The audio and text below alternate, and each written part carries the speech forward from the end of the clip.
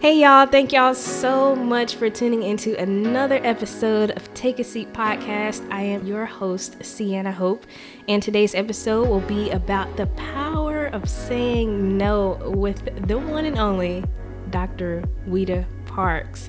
This is a very, very much needed conversation to have now more than ever before.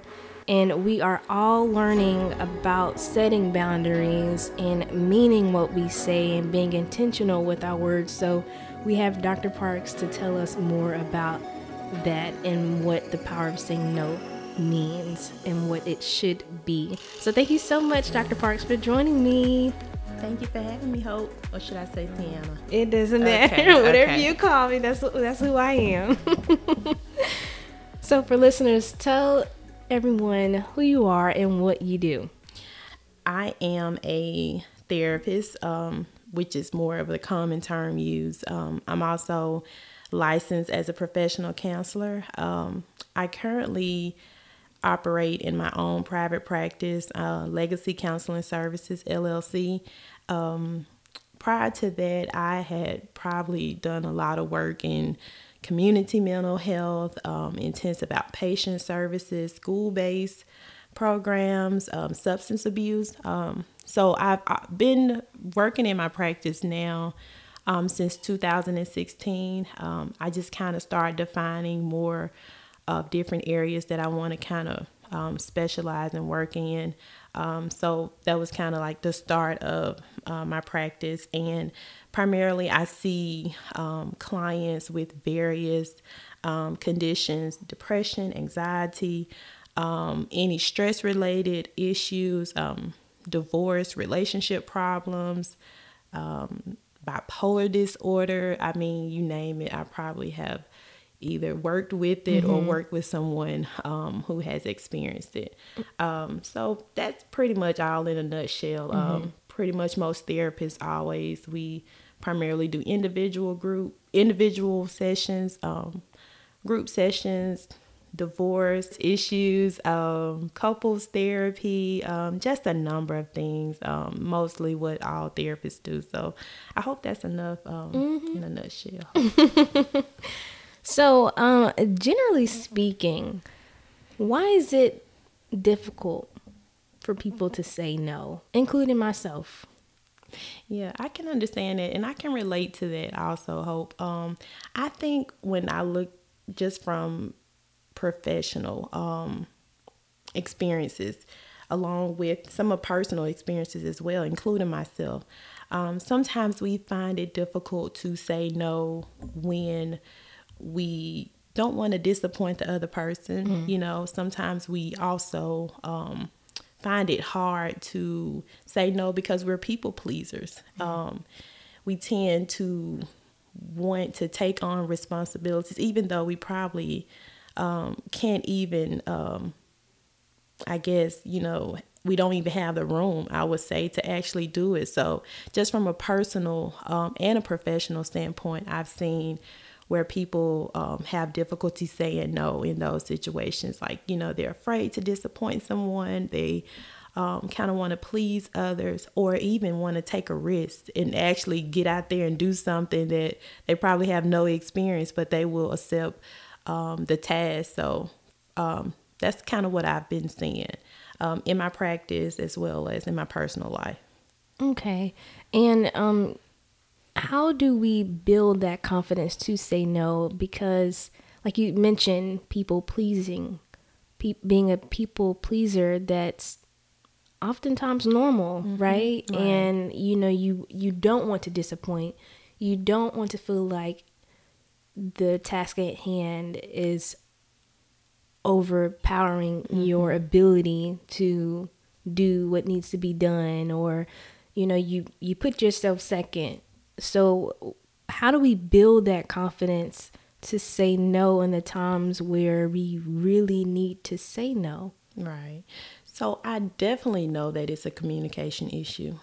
It's because we really hadn't been taught to just fully express ourselves. We've always been taught to be obedient, even from being a child. We have been taught to conform, to follow rules, and to make people happy and make people smile. And I oftentimes think that may not be the best approach, even when raising children. I look at it from various perspectives.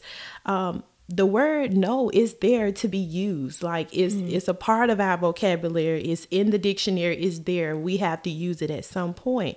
I think oftentimes we have to really be comfortable with ourselves. A person who is able to actually say no and mean it, it shows a lot. It shows that they possibly know what they want. They know what they don't want to accept. And they know their limits and their boundaries at those times. So I think to build that confidence in saying no is to kind of stop taking a second seat, like what you mentioned earlier, like putting ourselves second and other people first. I think sometimes we have to realize that it's okay to be priority. It's okay to be the first person. It's okay to kind of consider our feelings and our thoughts first, because we don't do it enough. So if a situation presents itself and it feels overwhelming, or it just, it feels that it doesn't sit right, or by taking on this responsibility, it's going to cause more grief than anything, evaluate that and stick with what you feel. Even if you don't say no at that time, it's still practice to say it the next time, because you're considering it, you're thinking about it. So I think initially we have to start thinking about it before we can actually say no. We have to start kind of processing that. Okay, it's evaluating our situations. Is it something I really want to do? What limitations, do I have with this? How overwhelming could this be? And I think first we have to start with questioning ourselves and asking ourselves those questions. Is this something I really want to do? What would be the consequences when I say no? So just first start considering saying no instead of being rushed to say yes. And this is the only response that we're allowed to give. Wow, that was some really great advice, and definitely some key points that you touched on with evaluating your reasoning instead of rushing to say yes. I love that, because there's been moments where I myself have just said yes. Yeah. Like, look, without even thinking about my reason of saying no when I really want to say no. But it's just like, yeah, it whatever. Like, it won't even hurt. It's fine. But in reality, I'm just like, why did I, like, why did I just say that? So that is really important. And actually, I had a moment maybe 2 months ago where an opportunity presented itself, but I thought on it. I evaluated my reasoning, and I said no, and for that, I was like, when I tell you, I was just like, like, I was like, wow, that's what it feels like. And it feels really, really good. Yeah. It's like I listened. I really listened. And I'm glad you were able to experience that. And then your response was like, gosh, I feel relief, because a lot of people don't feel relieved, especially in the beginning processes of saying no. They go back and forth with themselves. Like, is the person mad? Or gosh, I should have gone ahead and, actually said yes, or maybe calling the person back and forth, trying to sense a vibe, are they upset with me? So I've seen some challenges, when you initiate that, or you say, okay, I'm going to say no this time. So for you to, feel relieved, it just shows, what you want to do. You're kind of confident, in your steps and your direction. And does that show that, does saying no show that you have a sense of decision making skills? Yeah, yes. And it definitely does. And I know decision making comes from various forms, but it is very, very important to know limits and to know boundaries and to know what you're capable of doing. And that's very critical and crucial in making decisions. Because a lot of decisions that we're faced with are very, very important decisions. Of course, we make daily decisions every day that may not be, as important as others. But when it comes down to making really, really major decisions, we need to understand that no needs to be in the vocabulary, because it may not be something that you're willing to take on. So yeah, it's definitely a skill in decision making, and it's necessary. It's very necessary. Now, I do have a question. And this is a question that I can't wait to hear your response. Oh gosh. Is there a certain way no should be said in order for it to be understood as no? Good question. I think that depends on the person you're talking to. It definitely does. We know who we are, who we have relationships with. We know who we're talking to, and we know how they typically respond. Some people you probably will have to detail a bit more. No, because. And I had some people I worked with, and she felt like she always had to explain. And then I had another person, we were all in a group, and she felt like she didn't need to offer an explanation. So I think it definitely depends on who you are engaged with at that moment.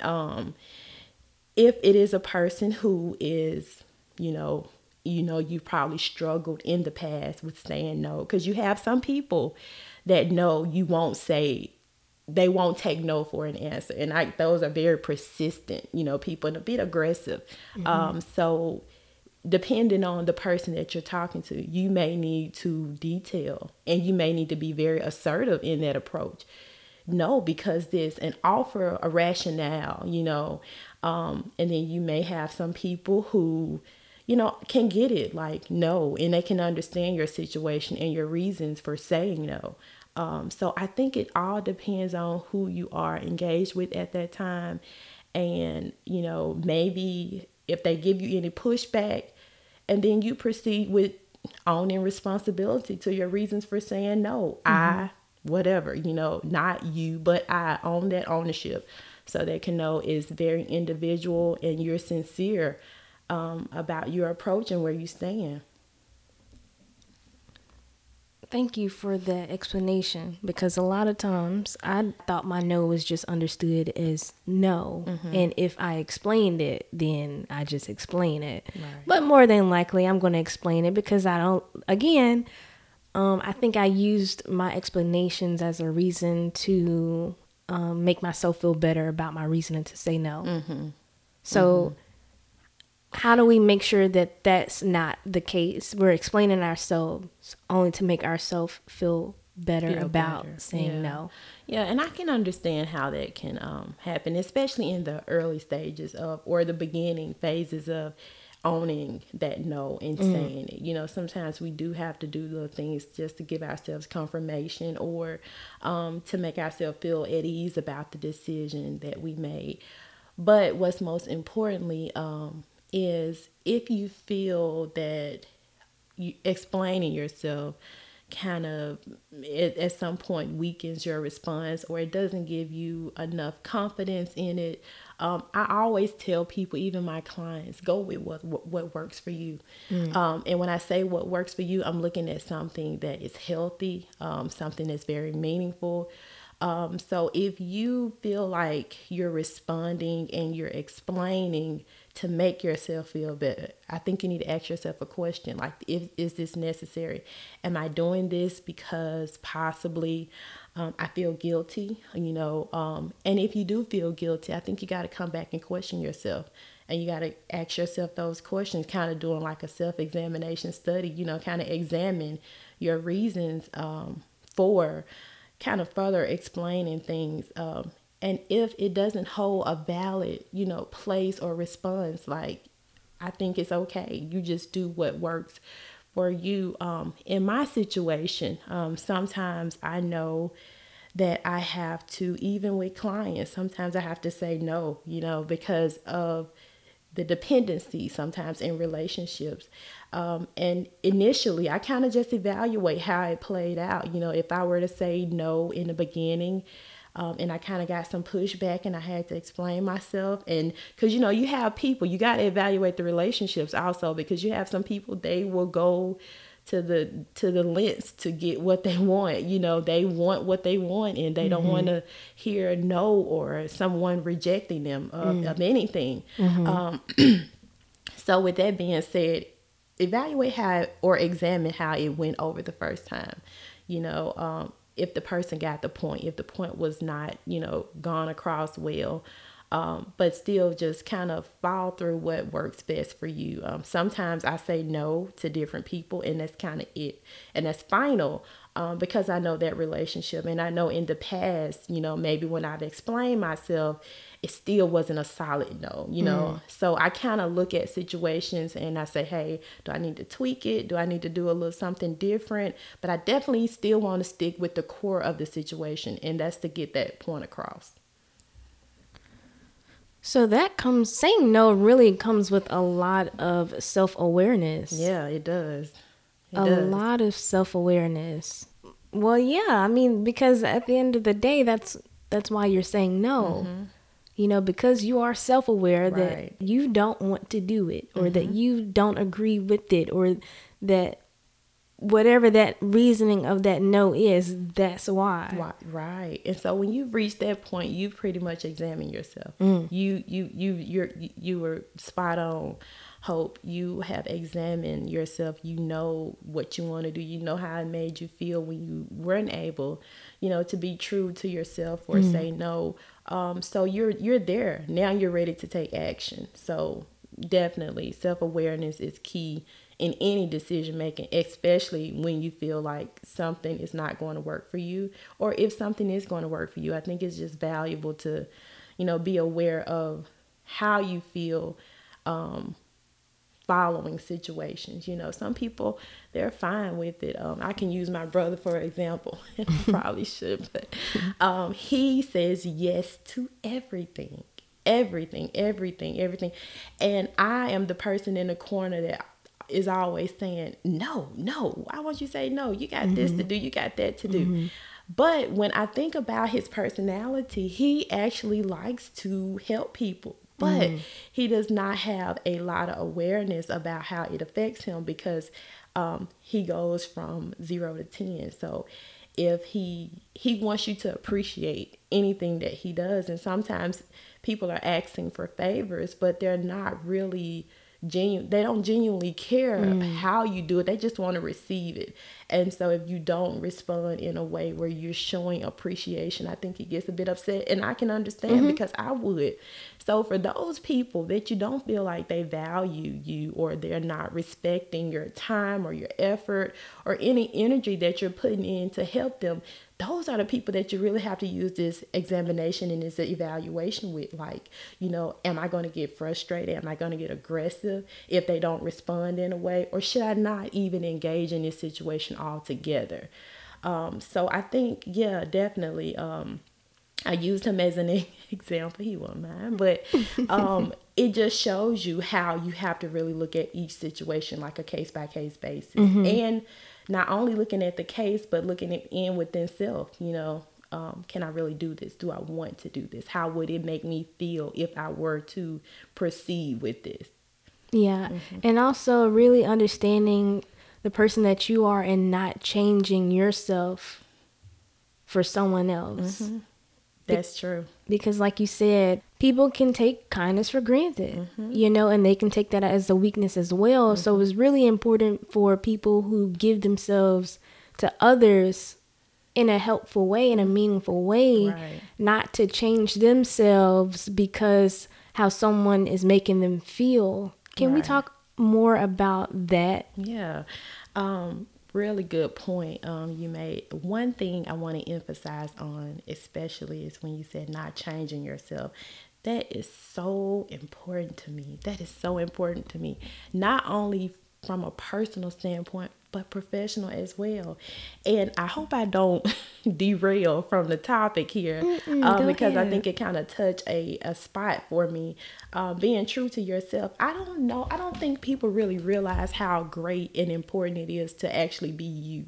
Like the uniqueness of you, your ability to just be you, crafted the way you are. I think I probably have learned this best from my grandmother. My grandmother would talk to people different levels. And when I say different levels, it will be, and it was, so I can use like church, for example. We will have like people in leadership positions on the regional basis of church that will have conversations or come and have meetings at our church. And I would listen to the people. They would stand up, their tone would change, their posture, their demeanor. And I know sometimes we have to do those things so that we can appear important. My grandmother never changed the tone of her voice. She never pretended to sound any different, but her message came across so genuinely, so confidently that, even the people who spoke loud, who were very articulate, who were very poised. My grandmother, she's a country girl. She just stood up and she was polite. Of course, she got great mannerism, but she made her point solid. And she never changed even her tone of her voice. And so sometimes I used to catch that within myself, like in certain situations, I hear myself sounding different. I was like, and it made me feel weak. Like, you don't want to be yourself. So I kind of pull back and I definitely kind of stay in tune with who I am, because I can do things just comfortably and the best at me. And I think a lot of times we're not true to ourselves, even in, saying no. We take and embark on things that we're definitely not comfortable with. And you don't have to be comfortable with everything, because sometimes it's good to get uncomfortable, but sometimes we definitely step outside of self and we're not allowing ourselves to genuinely be who we are. If we're sensitive about things, if things become a bit overwhelming for us, it is okay to be your true self and say, hey, I got limits here, because this is how I feel. And regardless of what people say and how they respond to you, you definitely should feel comfortable with who you are, because that, I think, when you are who you are, and you truly value that 100%, that's your greatest. You're going to be the greatest and the best. A lot of times when we try to conform or we try to find groups, because that's what we were taught, make sure you fit in or make sure you look like the other kids. What about yourself? I think we don't ask that question enough, even to our kids. Who are you? What things do you like? I even have to kind of challenge myself with my son. Sometimes I see him doing stuff. I was like, crap, I didn't do any of that. And I was like, what is he doing? And I was like, and I had to think to myself, this is him. This is his personality. These are his interests. These are his strengths. And I think we need to really start building on those things, so that now, even before we become adults, children are comfortable with being themselves. They are okay with being themselves. You don't have to change anything about yourself. Just be your best self. I think that's really is the most important thing. And even for my adults, who have already developed into that. Right. And we're going to still be finding ourselves throughout the course of life. But always, like, back to the self-evaluation piece and that self-examination. Ask yourself those questions about yourself, so that you can make sure you're making the decisions that benefit you and decisions that you're most comfortable with. And even if you do decide to get uncomfortable, let that be your choice. Let that be something that you want to pursue and not something that's pushed, so that you can appreciate the process. Yeah, wow. I'm also glad that you just said about how we really have to own who we are beyond this box that we've been placed in all our lives, in a sense. Because, when I think about it, starting out in school, we wore uniforms, we had to look like this, we had to act this way, we had to walk in this line, and how it starts early. It definitely and so when early. The older you get, it's harder to break because of the habits that's been kept. Yeah. And that's been happening for a very long time. So do you also think that that's why it's, harder as adults to kind of break that habit? I definitely think so. Anything that has been taught through development, anything that has been practiced over time, anything that is repetitive, anything that is pretty much designed to keep you in this format, it definitely would be a challenge.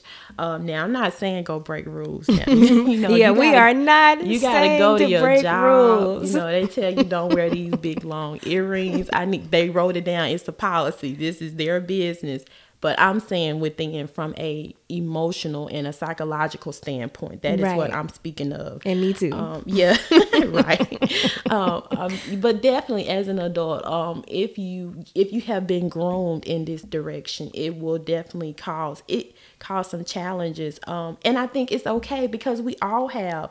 But when we arrive to that place where we're really starting to self-evaluate, I think we're on to something really beautiful then. Mm-hmm.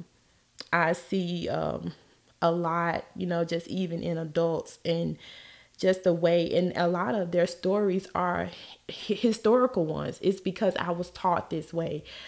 Childhood development definitely affects the decisions that you make in your life, the people around you, your environment, all of those things to consider. But even in the midst of it, even if it's chaotic, it's still self, But I think we have to think outside of self sometimes to evaluate, who we are. Because sometimes we can be a part of an environment and we can just kind of conform to the things just so naturally and habitual that we really don't ask ourselves, like, why am I doing this? We're kind of doing it because we're accustomed to it. So yeah, I think it's definitely challenging. I think anything is challenging, even changing your mind from something that you have routinely done for weeks and months is challenging. But persistence, practice, that's it. We just have to practice it. We have to start. We have to initiate it. We're not going to get it right every time. Sometimes we may conform and we question ourselves, but if we kind of keep it in the forefront, say, hey, is this really what I want to do? We just keep practicing. And the more we practice, especially from a mental, internal, and psychological standpoint, it becomes second nature. Anything can be trained.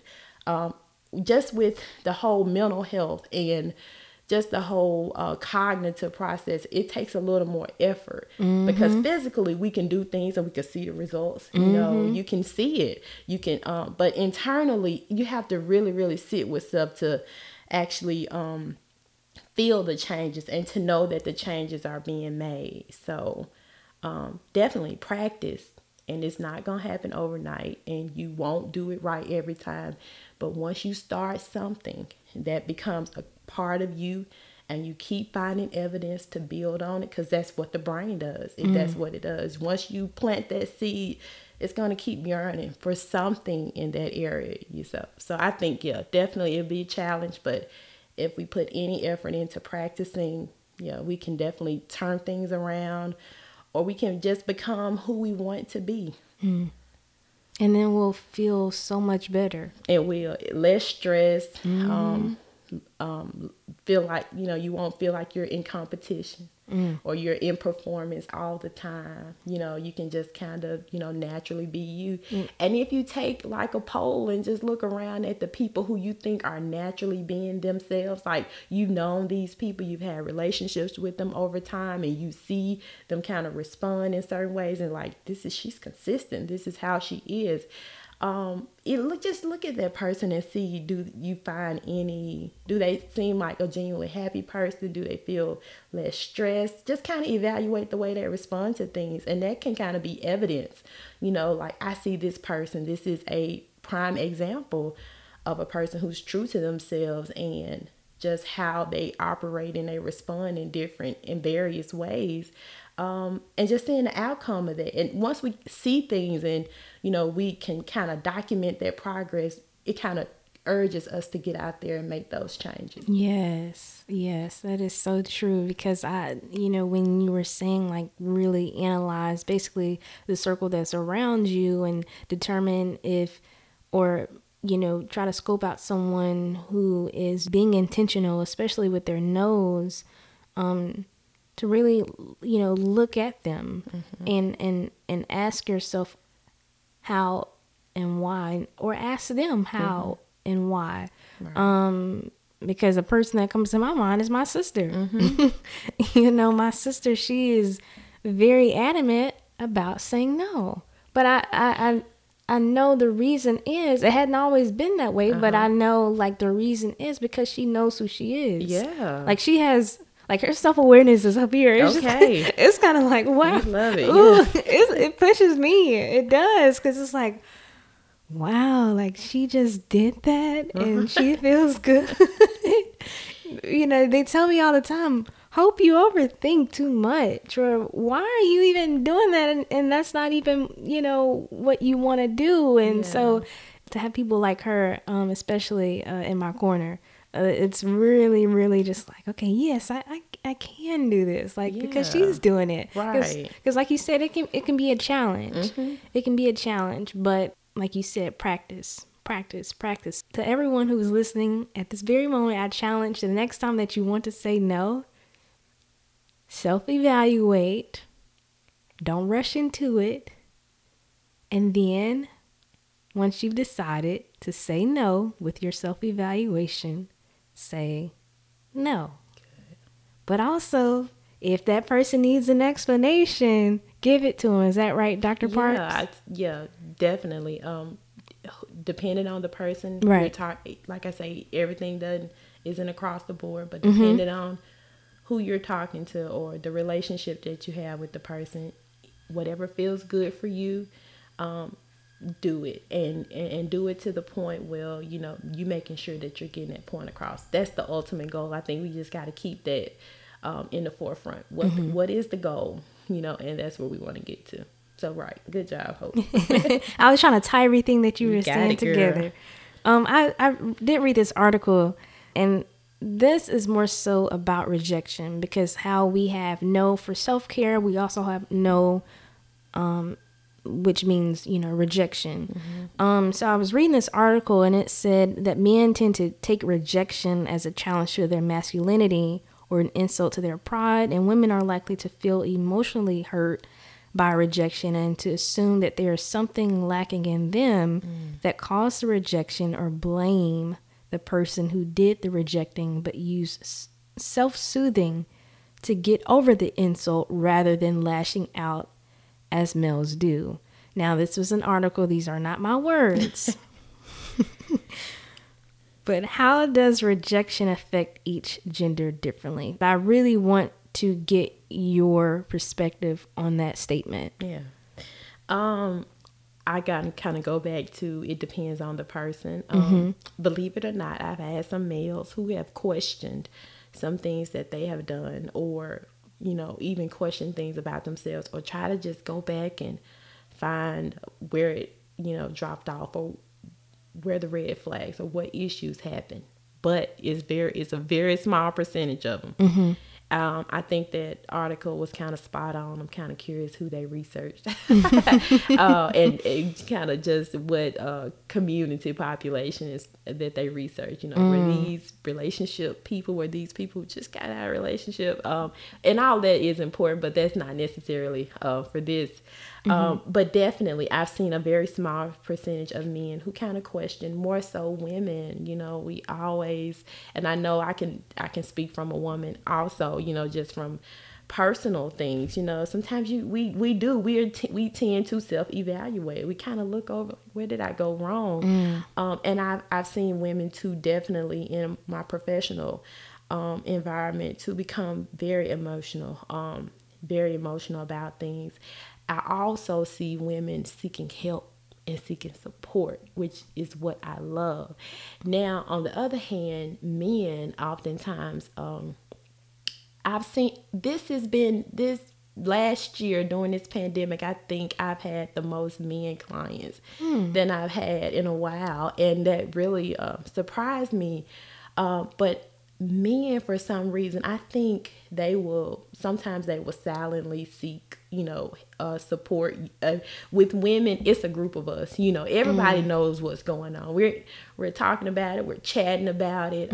We don't mind saying, hey, I'm hurt, you know, just I've been rejected or something happened along the line in this relationship, we will display a lot of that. And it's a lot of research that speaks to women actually acknowledging issues. That's kind of why when you look at studies in mental health, women are more prone to depression than men, more prone to anxiety. And I think it's because we actually, when we do those assessments and the intakes, we are truthful. We tell the truth.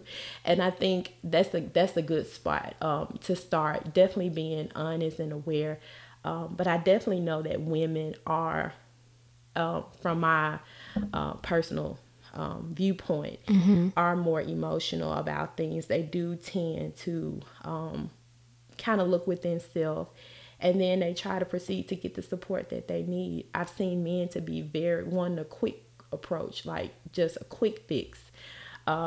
They will often get into relationships or find relationships quickly, not necessarily value relationships, but they will do something because they want a distraction. They want quick distraction. And I know oftentimes we all want to be distracted of our pain, but I see this within them, just from my personal and professional experience. I see that they want a quick fix. So whatever a quick fix can look like to them, whether it's engaging in another relationship or is, kind of taking up another hobby or working more, they want a distraction. Women, we sit with it for a while. It's kind of torture. We torture ourselves. We sit with it for a while. I think if we had the blend of them both, I think it'll be a great approach if we can just take from both genders, a skill set and combine. I think it'll be a great approach. But ultimately, I know rejection is hard for anyone, and I do not, never will, we be judgmental of how people approach to deal with their pain, because in the midst of it, whether you're rejected in a relationship, a job or offer or anything that's significant to you, it definitely, you feel it internally. So the response is very different. But overall, I can agree with that article. I've seen that, and I've seen men to just kind of want a quick fix. They don't want to deal with what they're experiencing. They don't want to sit with it long. Women, they talk about it. They talk about it. They can keep talking about it. So it has shown proof and evidence that they are affected differently, or they demonstrate different actions from being affected. How important is it to not linger in that rejection? Yeah, so I think it's important to not linger. I know you're going to sit with it for some time. It's a process, of course, because you're going to question yourself, and I never want to rush anyone with their process. Okay. You're definitely going to question. You're going to kind of process things over. You're going to go back, but I always bring it back to the middle. Your approach currently, because I know we're going to take some time, just like grief, it's going to be a process. But I kind of always like to bring it back to what you're doing is helping you. Is it making you healthy? Is it making you, are you progressing? Are you positively, forwardly progressing? And I think that's what we have to kind of call attention to ourselves.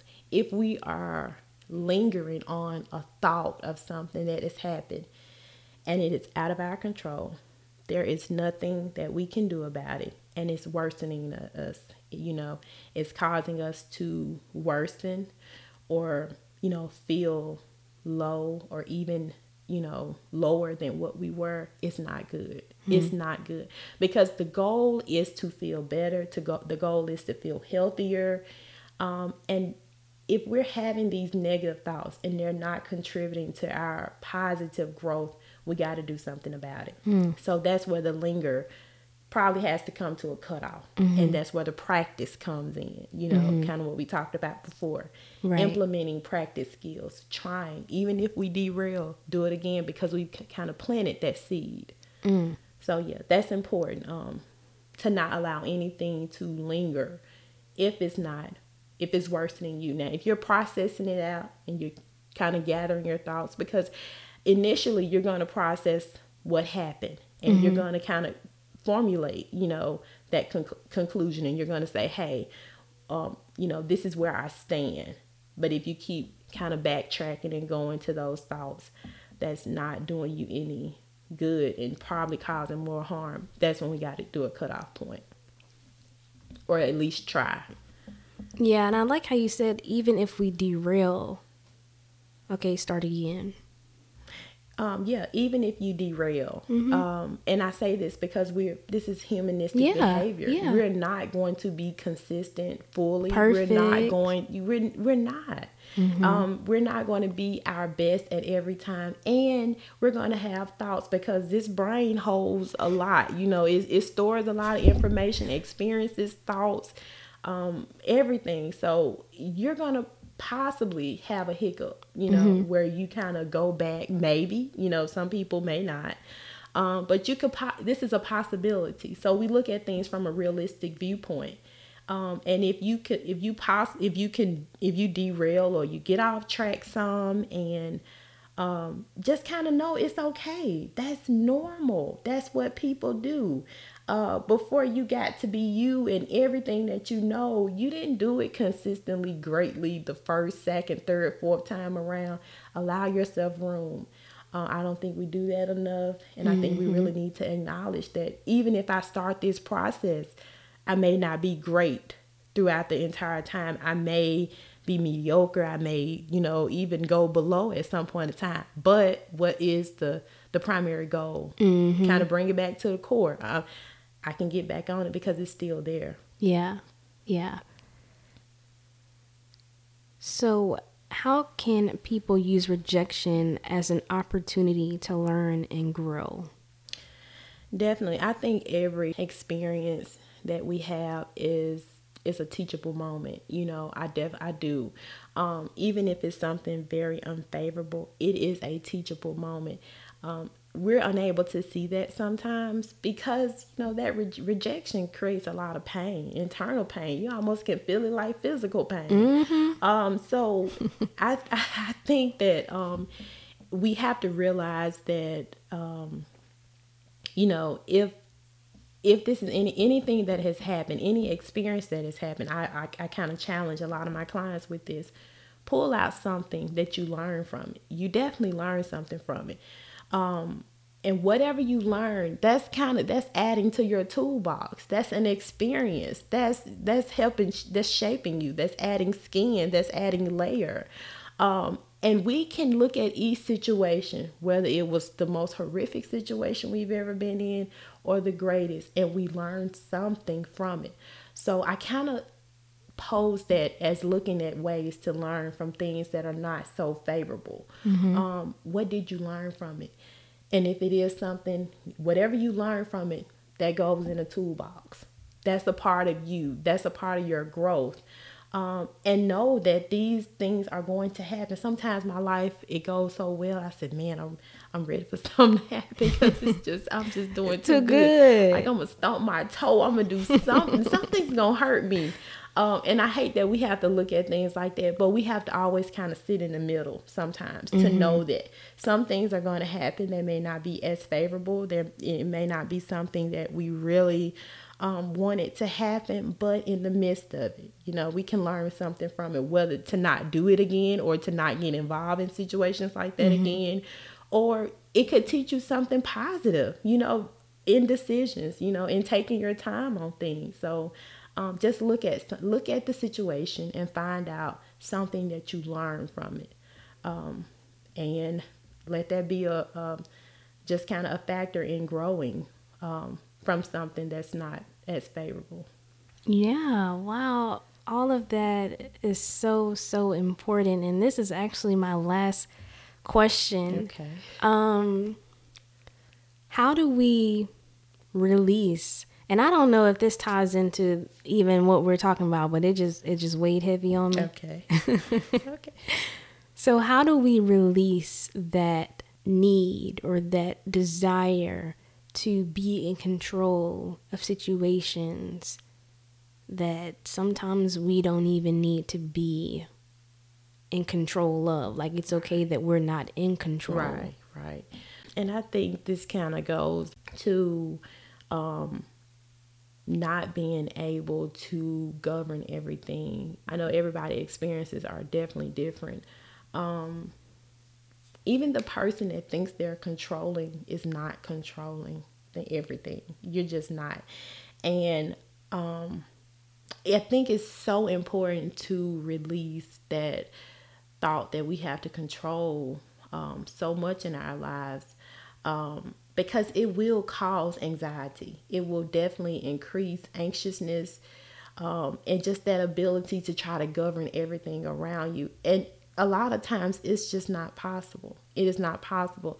We do have abilities to control some things in our lives, but everything, we don't have that ability to. Some things happen by chance. And I think we need to sit with that some things may happen and that we may not like or we may not want to happen, but how are we going to work through it? I think we forget that sometimes. And I see this a lot with people who have anxiety. You know, they don't do this because, or they won't do that, or they're going to go at this time. You know, just say like a person with weather anxiety, you know, they won't get out and go get something that they really, really need in a storm. And I don't want to get out in the storm either, but I'm just using this example. They say, okay, look at the weather. I'm going to go at 2:00 because it's not going to be raining at 2:00. By chance, you get in your car, 2:01 is raining. You know, your 2:02, you made it to the store. So some things are not going to be in our reach to control at all times. But we have to ask ourselves, how can we work through this? And I think when we realize that we don't control everything and we're just going to work through the things that actually happen, it creates a skill for us. It makes us more just well-rounded to deal with situations. For everybody, I think you really, really need to know that you don't have to control everything in your life. Everything is not going to be in order like you want it to be. Some things are going to happen. And I've seen people that have done everything. They have made the best decisions and still they have some unfortunate circumstance. And you can't beat yourself up. You can't, criticize yourself about something that was out of your control. So I always encourage clients just to ask themselves, was I able to control that? Even if you did attempt to control, if you did your very best, that's credit. You cannot govern everything that happens, but more so importantly, learn how to work through the things when they happen. That sharpens you, that prepares you, that kind of gets you in a space where you're able to deal with things. And in life, we're going to have to deal with a lot of things. And that's the thing. We're not putting up barriers. We're not cutting corners. We're dealing with it. So releasing the ability to want to control everything, and when things do happen, learn how to work through them. Yeah, that goes the same way with saying no. Right. It does. Let's work through this process and being assertive to say no, or to evaluate who we are, so that we can do the things that makes us feel healthy, at least make us feel comfortable, and things that we're satisfied and we're okay with after we do it. Thank you so much, Dr. Parks, for really taking the time to talk about this much needed conversation of saying no and how to set those boundaries, and if we should have given explanation to a person, and just really being confident, comfortable, allowing ourselves to be who we are. Right. So I just really want to say thank you. You've shared so many gems that I know everyone who's listening right now will take with them, because I say this every time. If you just take one thing away from this episode, I will be on cloud 9. Yeah, but I know I know you have taken so much more from this episode than just one thing. I hope so. I know I have, and like I said, thank you, and I just really appreciate you. No problem. Anytime, Hope. I'll see y'all in the next episode of Take a Seat. In the meantime, be blessed, y'all.